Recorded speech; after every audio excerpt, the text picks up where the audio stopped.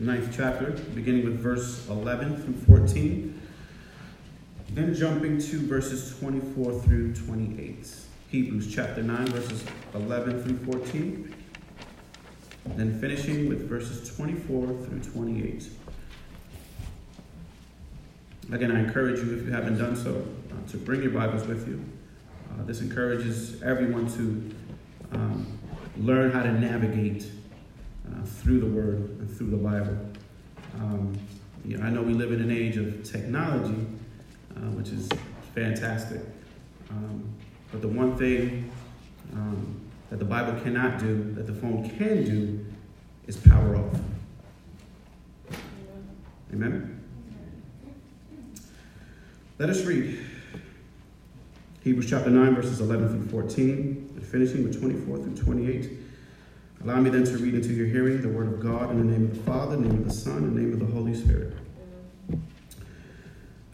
But when Christ came as high priest of the good things that are now already here, he went through the greater and more perfect tabernacle that is not made with human hands, that is to say, is not a part of this creation. He did not enter by means of the blood of goats and calves, but he entered the most holy place once for all by his own blood, thus obtaining eternal redemption. The blood of goats and bulls and the ashes of a heifer sprinkled on these who are ceremonially unclean, sanctify them so that they are outwardly clean. How much more then will the blood of Christ, who through the eternal Spirit offered himself unblemished to God, cleanse our consciences from acts that lead to death, so that we may serve the living God. Verse 24. For Christ did not enter a sanctuary made with human hands, that was only a copy of the true one. He entered heaven itself, now to appear for us in God's presence. Nor did he enter heaven to offer himself again and again, the way the high priest enters the most holy place every year with blood that is not his own. Otherwise, Christ would have had to suffer many times since the creation of the world. But he has appeared once for all at the culmination of the ages to do away with sin by the sacrifice of himself. Just as people are destined to die once, and after that to face judgment, so Christ was sacrificed once to take away the sins of many, and he will appear a second time, not to bear sin, but to bring salvation to those who are waiting for him. This is the word of God for the people of God. You may be seated.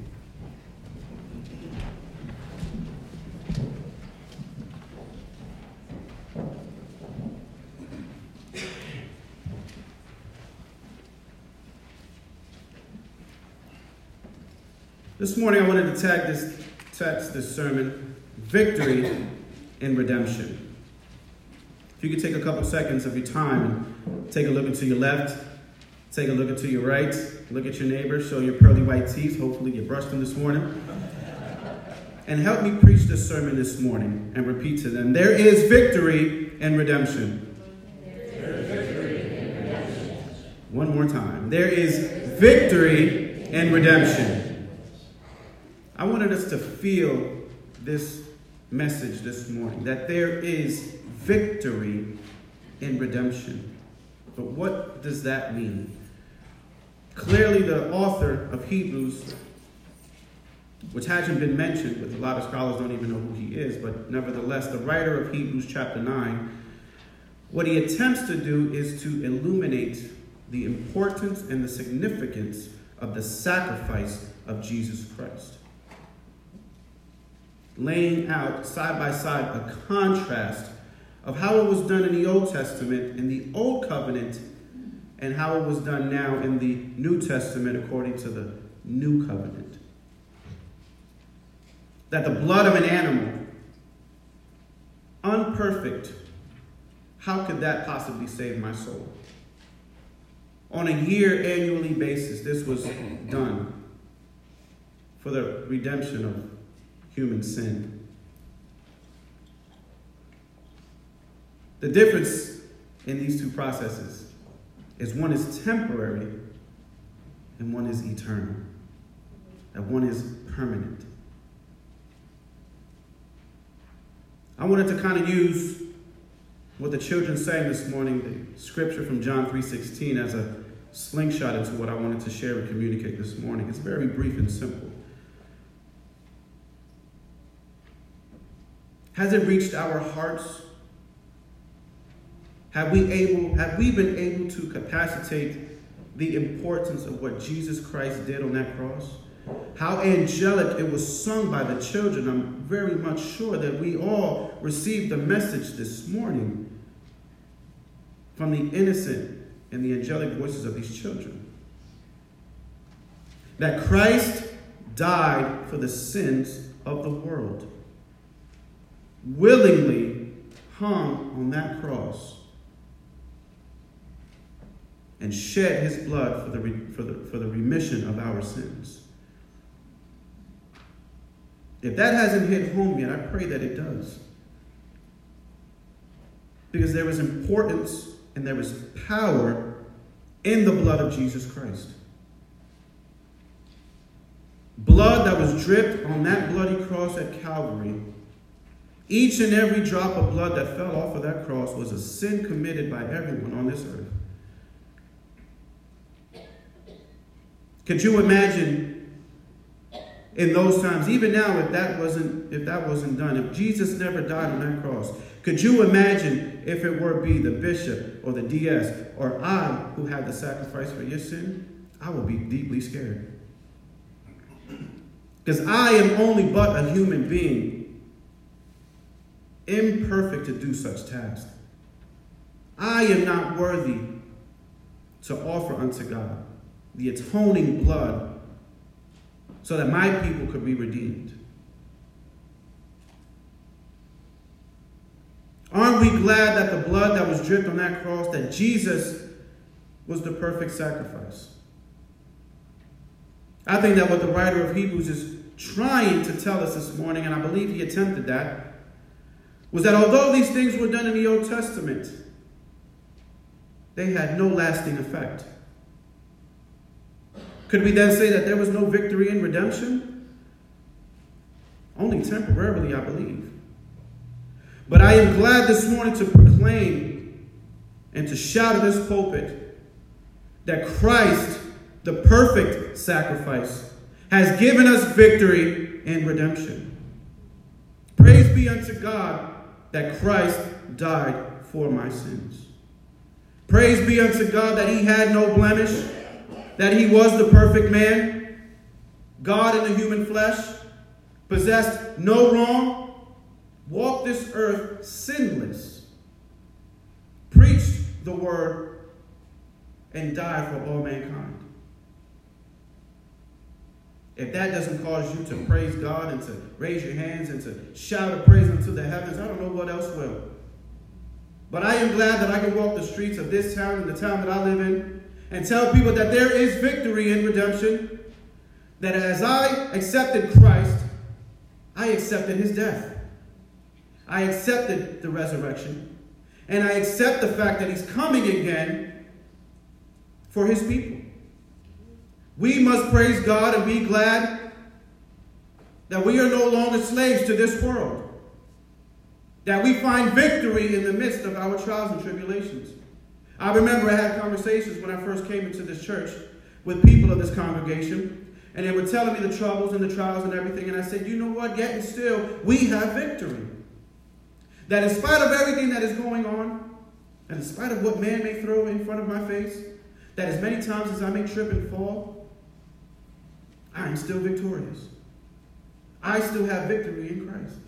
No matter what you may say to me or about me or do to me, I know where I'm going. Are you going? My testimony is clear. It's not about what I used to do in the life that I lived. My testimony is that the blood of the Lamb of Jesus Christ saved my soul. Can I get an amen? Amen. Can that be your testimony this morning? Are we willing to walk these streets, this community, and proclaim that there is victory in redemption? not of this earth, but of the heavens above. What the author of this book decided to do was to do a compare and contrast and show of the things that were done on this earth compared to the things that are going to be done in heaven.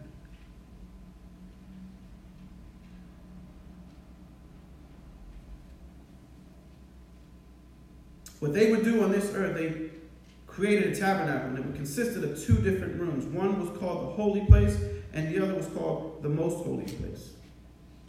Separating those rooms were a veil. And the only person that could go behind that veil, that curtain, was the high priest. And he was the only one that could go there, take the blood that was shed from these animals, the goats and the bulls, and present this atoning blood to God for the remission of the sins of his people. I'm not quite sure how they felt in knowing that this was only done as a temporary relief.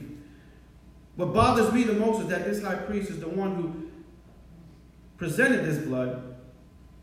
If you can think, would leave the tabernacle and get these holy hands dirty and sinful again. I would not want to do that. I would much rather the person to do that would be that of a perfect being who had perfect thoughts. I would not want to bring the atoning blood to my God, to then later leave the tabernacle with ridiculous thoughts, with doubts, or with fears. Aren't we glad that I don't have to do that? I am. It takes a load off of my shoulders. But it makes me happy because there is an eternal, permanent guarantee that we have victory in Jesus Christ. Guarantees us salvation. We no longer have to come here on a yearly basis, done over and over again. We have unlimited access to God. It's great news to my ears in knowing that once I sin, I don't have to wait for the priest to shed blood. I can easily go in my attic where it's negative 20 degrees right now, and I can fall on my knees and I can cry out to God and say, Lord, forgive me for my sins. Because the mediator, Jesus Christ, makes that possible.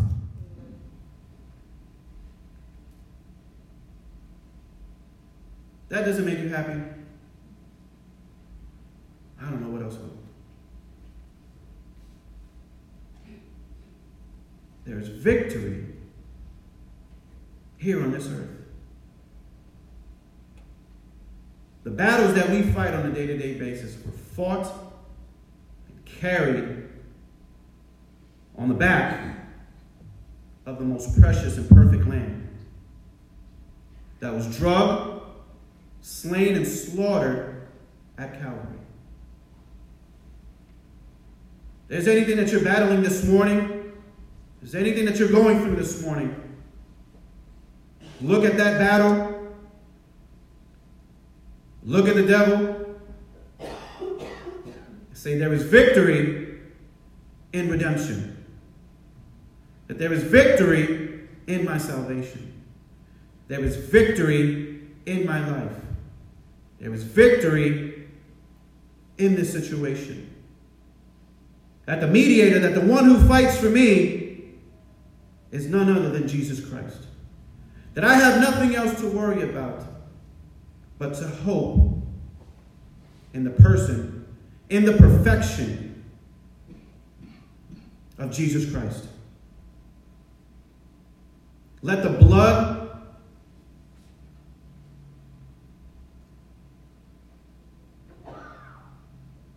that covered that cross cover each and every one of your lives this morning. Remember the sacrifice that was made on that cross. Remember that we now have the opportunity to do what we do because of that loving sacrifice. that whoever believeth in him should not perish, but should have eternal life. Does that not solidify the victory? Does that not solidify our final destination? Does that not make anybody happy this morning? I pray it does. I pray that it gives you enough conviction to go share it with somebody. I pray that it fills your body so much that you can't contain it anymore, that you have no other choice but to post it on Facebook, or go to the nearest person that's next to you, hug them and squeeze them and say, there's victory in redemption. Now the Christ that died for me is fighting for me from up above. That deserves all the honor and the glory unto God this morning. Does that put a smile on your heart this morning? I see a few smiles on faces already. The message is simple, folks. The death of Christ solidified our salvation. Not of a blood, not a goat, not a bull, not any kind of animal, but the body of Jesus Christ. That God possessed so much love that he came to earth in bodily form. And so that we may not be slaves to this world anymore, held captive to sin, be held down by these bondages, and gave us another opportunity. Who are we that God loves so much to do that? Does that not showcase how much love God has for you and for me? If you don't know what that love is, look to the cross and see Jesus there.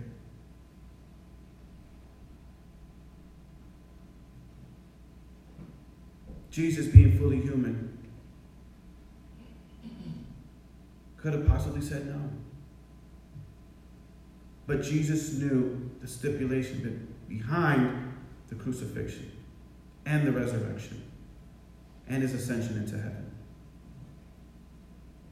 The key elements and the essentials of the gospel. That is why they call it the good news. Let the good news of the victory that we find in Jesus Christ dwell among our hearts, our lives, and in our actions, everywhere we may be. That we no longer will die, but we will live forever in eternity in heaven with Christ Jesus. I dare you this week to share the gospel with someone in these times, even as the Christmas holidays come.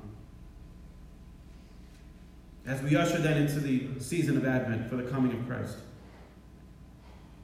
Christ is coming, folks. You can look outside and see what times are looking like. Christ is on his way. I felt it in my spirit at the break room in my work, in the lunchroom. We were on break. On the screen, it flashed the shooting again of those people at that bar in California. And I couldn't believe it. I turned around and I said to the folks, listen, if you guys don't know, 10:30 worship in my church, Christ is coming.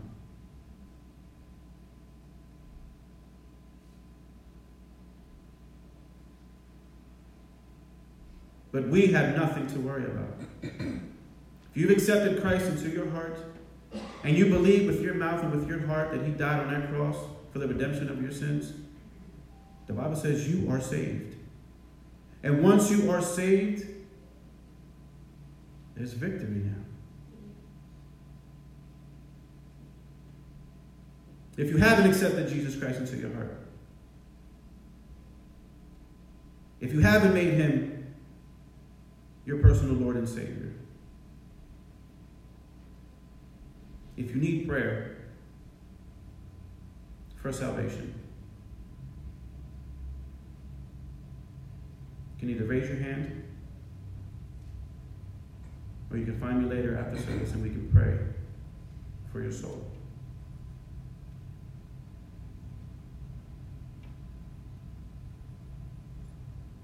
But if we all do possess Jesus Christ into our hearts, let him be known. Make him famous where you work. Make him famous where you live. Make him famous where you go. Let the light shine. And share with people the joy that you have now in knowing that there is victory in redemption. Amen? Let us pray.